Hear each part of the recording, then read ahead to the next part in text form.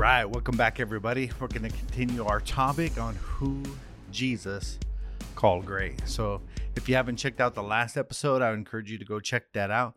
But we talked about the number one thing was to do and to teach. So, what was going on in Jesus' day and it's going on in our day today is that people that talk, but they don't practice, right? And so some of the worst things that Jesus said, he said to those who were pretending, those who were in hypocrisy. So the number one key to greatness is to do and to teach.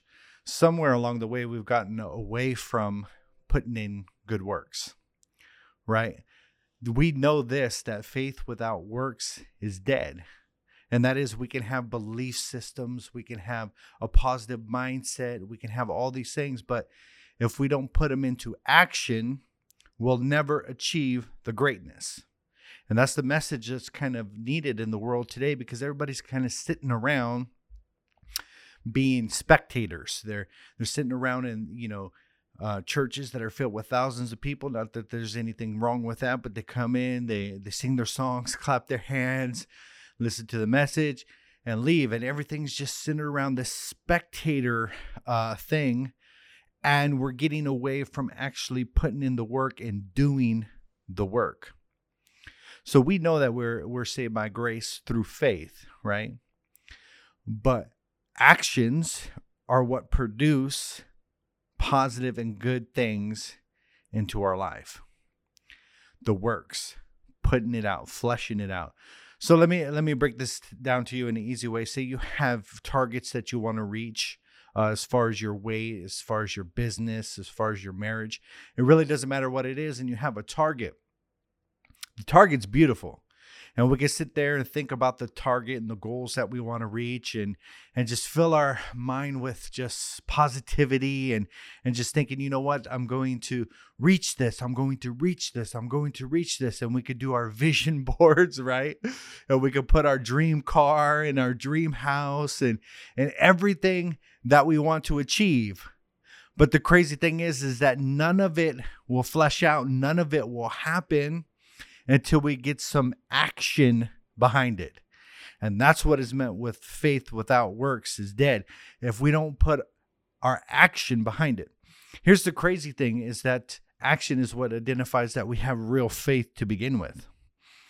Now, this is a little bit dangerous because people don't want to hear that, but faith without works is dead. It's our actions that actually demonstrate that we have the faith.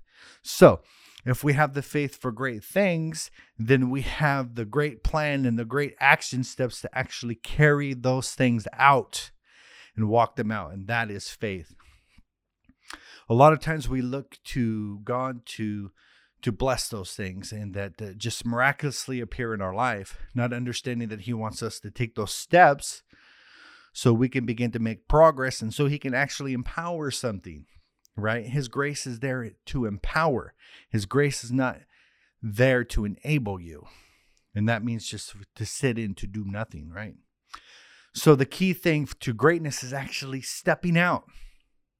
Begin to believe for what you want and begin to take the action steps and understand and know that you have the resources within because you got God on the inside of you. That is powerful. So we talked a little bit about that. So we're going to talk about great faith. So there was a story in the Gospels in Matthew. You could check it out if you want. It's Matthew chapter 8, verse 7. And this centurion comes to Jesus and comes to him about healing his servant. I guess, he was a great servant and loved him, probably did a great job, and he was probably really close to him. And Jesus said, you know what, I'll come over. I'll go to your house and I will heal him. And he's like, no. Just say the word only. Just say the word and my servant will be healed. Now, this is amazing. And Jesus said of this man, this is great faith. And why is it great faith? Because you only need a word. You don't even have to step into my house. You don't even got to come over. You ain't even got to pray, right? You don't even got to splash holy water. You ain't got to do what the, charismatic and Pentecostals do. You like jump around, hoo-ha, slap people, right? None of that. You just say the word only. Somewhere along the way, we have gotten into where showmanship is more important. And we dance around, we do all these jigs, and we slap people, or we blow the anointing, or we do these weird things that you see on television. No, this guy just said, I don't need all the hoopah. I don't need all the fanfare. I don't even need all these people to come travel to my house, right? Just say the word only. And that is powerful. And Jesus said, this is great faith. Another one he said was a woman from Canaan. She would refuse no. You see, Jesus was sent to the lost sheep of the house of Israel, and he had a specific ministry for certain people at that point in time. And he was causing her to pursue and hunger and thirst and not take no for an answer, and she didn't. And he said, great, I haven't seen such great faith, not even in Israel. It's just amazing not taking no for an answer when you know that this is your destiny, this is your purpose, and this is your dream, and that you're holding on to it and you refuse to let go. That is powerful, powerful, great faith. So there's a couple times in the gospel where Jesus said, you have little faith. The first one, he was talking about being clothed. He said, don't fear.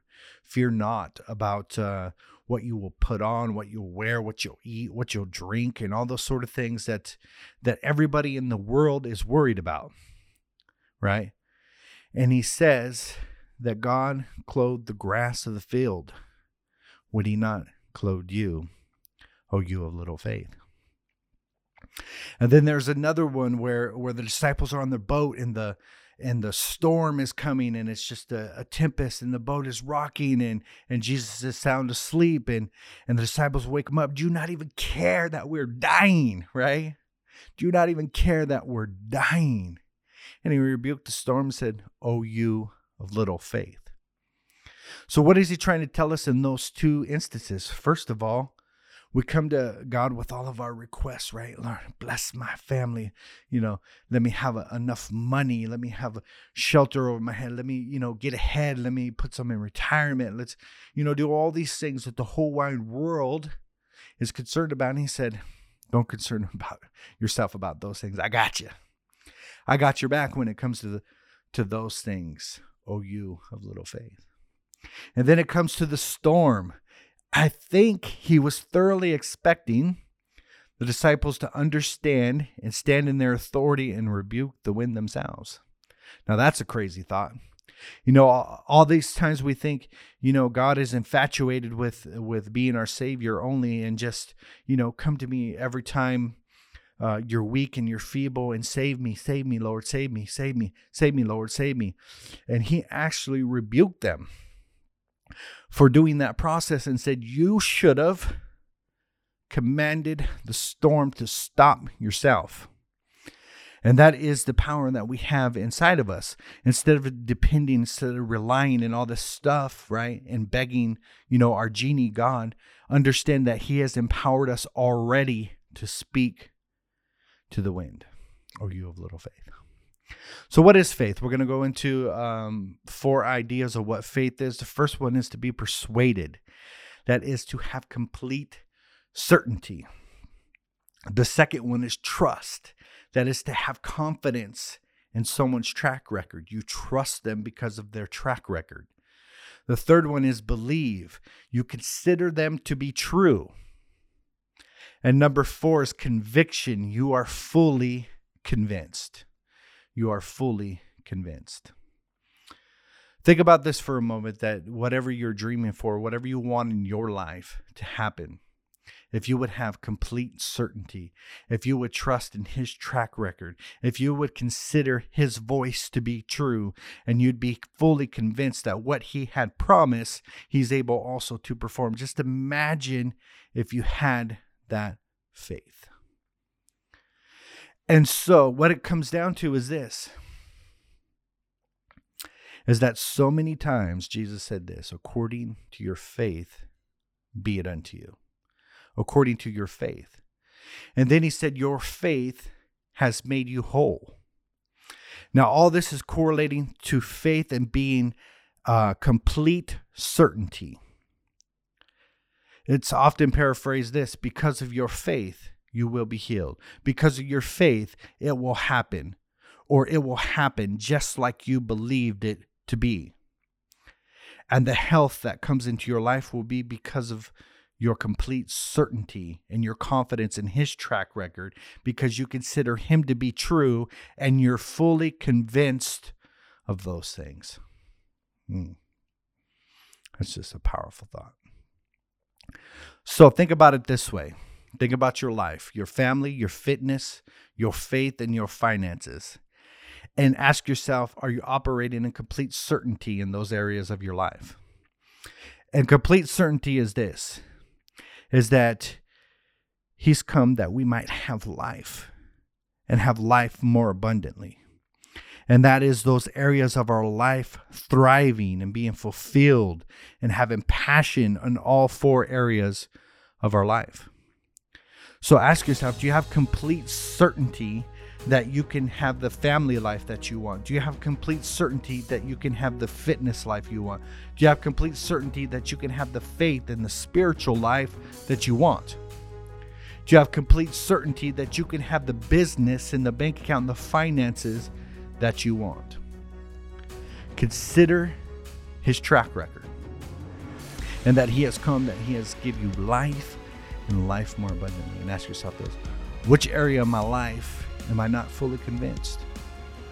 Which area of my life do I not have complete certainty? I want you to write those things down. Which area of your life? It could be relationships that are going bad, negative relationships. It could be your children on drugs. It could be your bank account is empty. So many things. What area of your life are you not full? You don't have complete certainty. I want you to write that out. And then ask yourself this question: what can I do today? Actions. What can I do today? Action steps that will show that I have complete certainty and I'm fully convinced that what he had promised, he's able also to perform.